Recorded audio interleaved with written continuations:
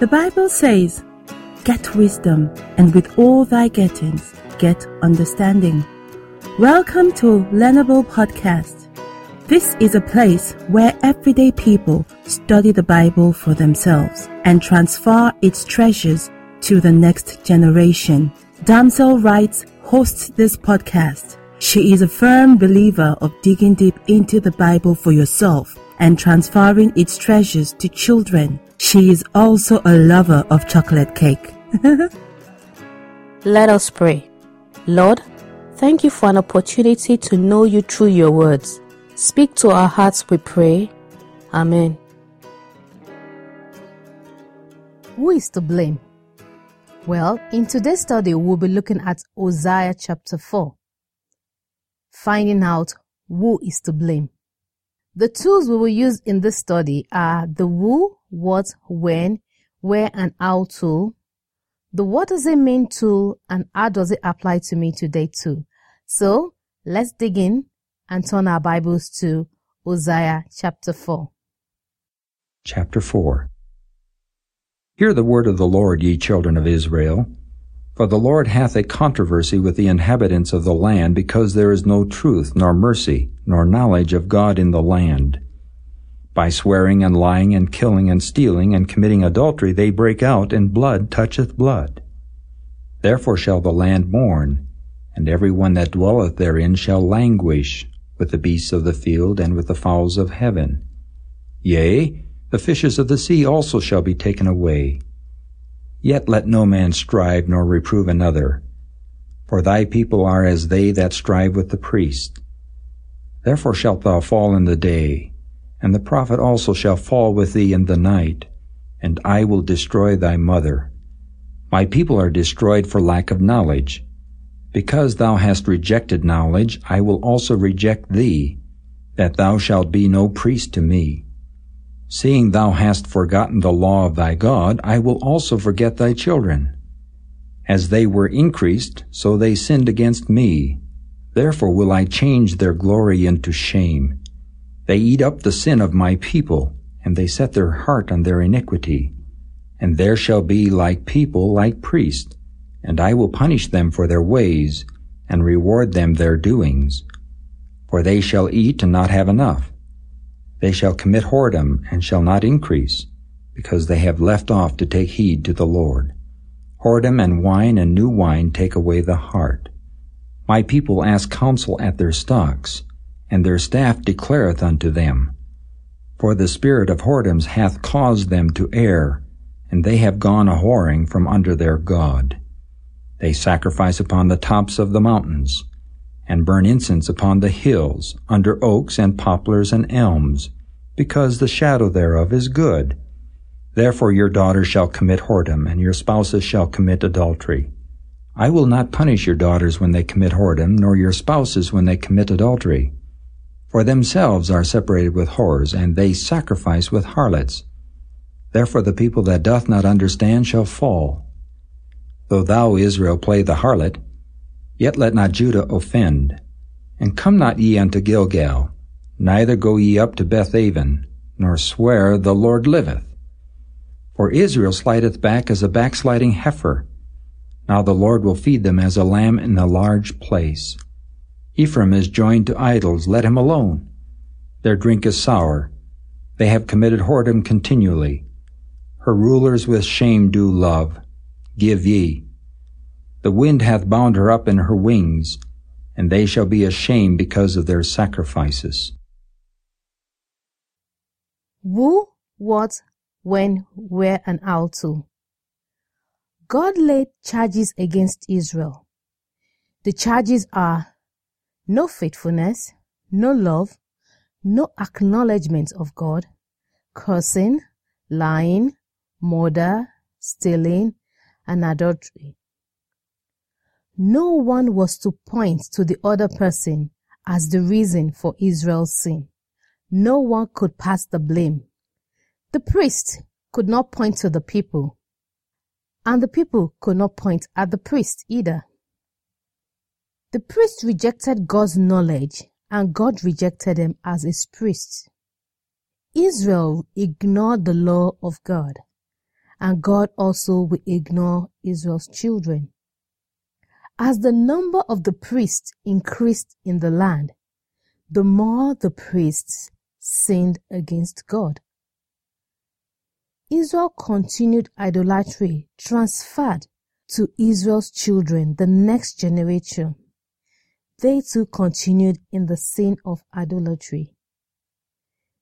The priests were profiting from the sin of the people, and God's judgment was meted against both the priests and the people. There was a warning for the nation of Judah. The nation of Judah can see Israel's state of affair, but Judah is given a warning not to follow in the footsteps of Israel. Well, what does it mean? The blame of who cursed or who sinned in Israel was not to pass from one person to the other. The people could not blame the priest, nor could the priest blame the people. God is holding every single person accountable. Profiting from the sin of people and keeping quiet on the sin, the profiteer will also be held accountable for the sin they kept quiet on. The lack of knowledge brings destruction to the people. The people didn't make any effort to become conversant with the knowledge that God gives. Yet the negative repercussion for Israel's continued sin does not birth repentance, rather a digging in of their heels to continue in their sin and disobedience.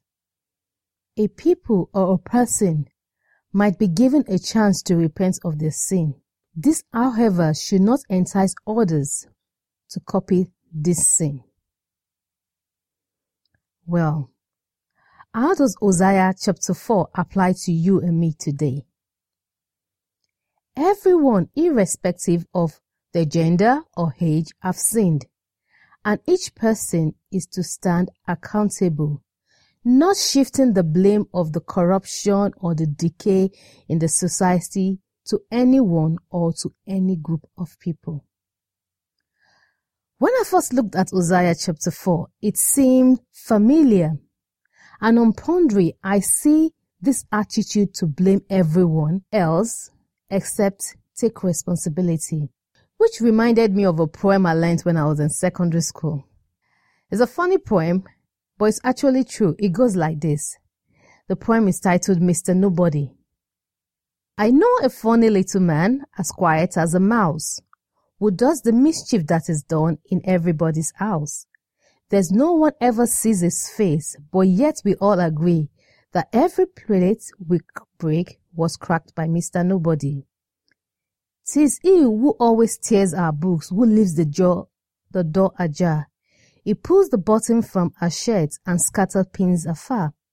That quickening door will always quick, for prayer don't you see, we leave the oiling to be done by Mr. Nobody.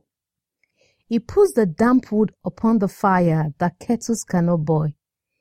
He's at the feet that brings in the mud and all the carpet soil. The papers always are mislaid, who had them last but he. There's no one tosses them about but Mr. Nobody. The finger marks upon the door by none of us are made. We never leave the blinds unclosed to let the curtains fade. The ink we never spill, the boots that are lying around you see, are not our boots, they all belong to Mr. Nobody. Mr. Nobody does not just reside in homes, but it resides in our societies and institutions. Looking at the community you are living in, for the wiles and the deplorable state of it, who is to blame? Is it the older generation or the younger generation?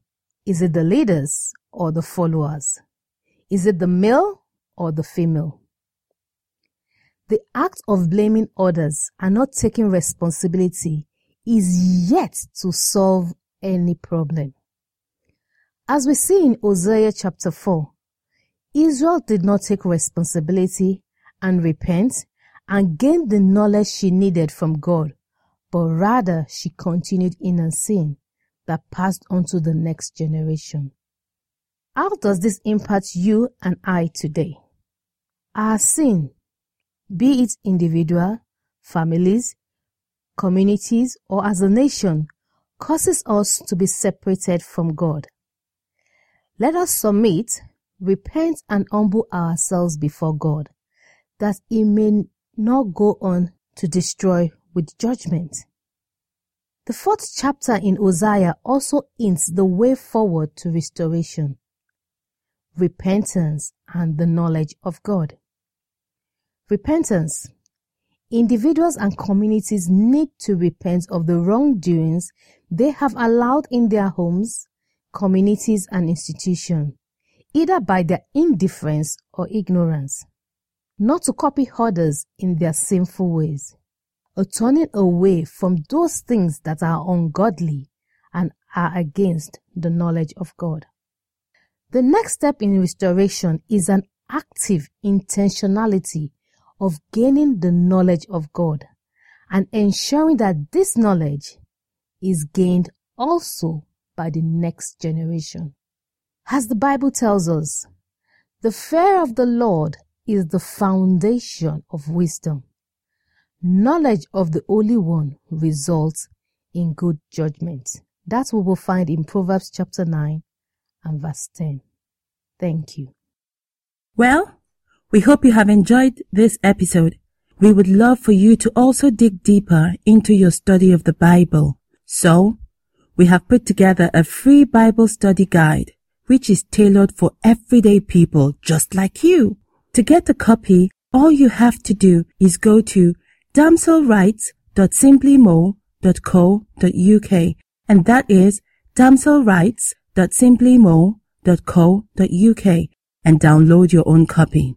If you haven't done so already, please subscribe, share with a friend, and remember to leave a rating. 5 stars are our favorite type. Thanks for listening. Have a beautiful day, and we'll see you in the next episode. Shalom.